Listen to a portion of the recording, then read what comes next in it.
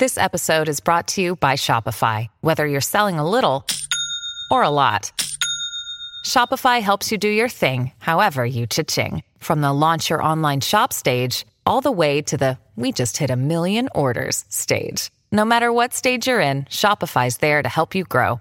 Sign up for a $1 per month trial period at shopify.com/special offer, all lowercase. That's shopify.com/special offer. This is not your century. This is Not Your Century, where we celebrate the news and the news media of centuries gone by. I'm King Kaufman. In 1995, Tom Tyler was a psychology professor at UC Berkeley. On July 1st, he got a letter from FC. Now he was writing back. This was no ordinary correspondence. FC is how the Unabomber signed his bombs. I mean, I had no reason to think the Unabomber knew who I was or would send me anything. So at the time, I'm just very fortunate that I'm not dead, because the last person before me got a bomb. The Unabomber began sending mail bombs in 1978.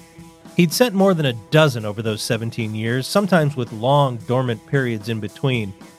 But he'd become active again in the mid-90s. 4 bombs had exploded in the past 2 years, and the last 2 had been fatal. An advertising executive in North Carolina was killed in December 1994, and a timber industry lobbyist in Sacramento died in April of 1995. That brought the Unabomber's death toll to 3, with several others badly injured. But this was different. With Tom Tyler, he wanted to make a point. He sent his 56-page essay, Industrial Society and Its Future. That's the same one he'd sent to the New York Times and the Washington Post, saying he'd stop his terror campaign if they printed it. The FBI called it the Unabomber Manifesto. He also sent Tyler a note, and the FBI confirmed the whole thing really did come from the Unabomber. Why did he send me the manifesto and not send me a bomb? It's because he considered me to be a colleague. That is, what he wrote in his note to me was kind of like you would write to one of your colleagues and say, hey, I read your comment and I think you're wrong, and I want to explain why you're wrong. Tyler was one of several psychologists who'd been quoted by the Chronicle in an article on May 1st that used the Unabomber and the bombing of a federal building in Oklahoma City as examples of a general social malaise in America. Tyler had said that both the Unabomber and terrorist Timothy McVeigh, the Oklahoma City bomber, had an exaggerated, irrational fear of a monolithic world order, whether that meant the government or a technological elite.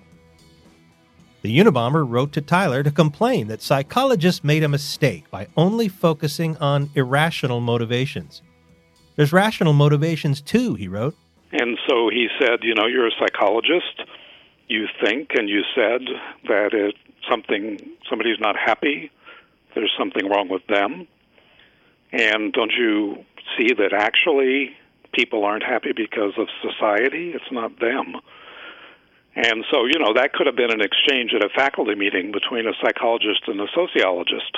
Except the sociologist probably wouldn't be a serial killer. Or at least you'd hope not. I've never been to a faculty meeting, but if they're anything like most other meetings, they're bad enough. Anyway, Tyler wrote back to the Unabomber. He called it an open letter, and the Chronicle printed it on July 4th, 1995. Tyler made it clear he condemned the bombing campaign. It's wrong to hurt and kill people, of course, but also, he wrote, no one's ever convinced of anything by violence. He did admit that the Unabomber had made a good point. Yes. I mean, I did read his manifesto, and I do think that you can make a case that problems that people have in our society are caused by the bad structure of society, and there's the fact that you're unhappy doesn't necessarily mean that there's something wrong with you. The same manifesto that the Unabomber sent to Tyler was published in the New York Times and the Washington Post in September of 1995, at the urging of the FBI and Attorney General Janet Reno. They hoped that someone would be able to identify the author, and that's what happened. David Kaczynski, a social worker in Albany, New York, read the manifesto at the urging of his wife, Linda Patrick, who suspected the author might be David's older brother, Ted, who had cut ties with them a few years before. David recognized his brother's writing and alerted authorities. After several more months of investigation, the FBI arrested Ted Kaczynski at his remote cabin in Montana on April 3, 1996. In 1998, Kaczynski pleaded guilty to murder and bomb-making, and he was sentenced to life without parole. Tom Tyler says the Unabomber never tried to contact him again. After all, he says, conversation wasn't really Ted Kaczynski's strong suit. I found it odd reading excerpts from the Unabomber's manifesto 24 years later. The web was in its infancy when it was published. The technological world we're living in was just starting to take shape. In light of the issues and problems arising out of big tech, I kept finding myself thinking, gee, he has a point. Which was a little unsettling, but even at the time, the manifesto was recognized by many as a brilliant essay. Here's Tom Tyler. You know, there are a lot of people out there that write brilliant things. His fatal weakness was not a lack of brilliance, but a lack of a sense of how to turn his ideas into some kind of an effective way to influence society, to get people to listen to him and think about what he was saying. Ted Kaczynski is serving his sentence in Florence, Colorado.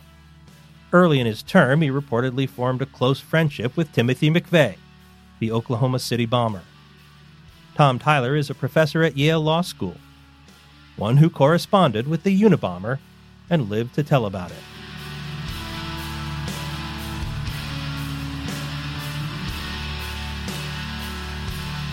Not Your Century is part of the San Francisco Chronicle podcast network.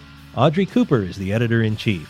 Please subscribe wherever you get your podcasts, and if you like this show, we'd love it if you'd give it a rating and a review. For great journalism today, consider subscribing to the San Francisco Chronicle, which you can do in both paper and digital form by going to sfchronicle.com/subscribe. Historical research by Libby Coleman. I'm King Kaufman. Talk to me on Twitter at King_Kaufman. We now return you to your century.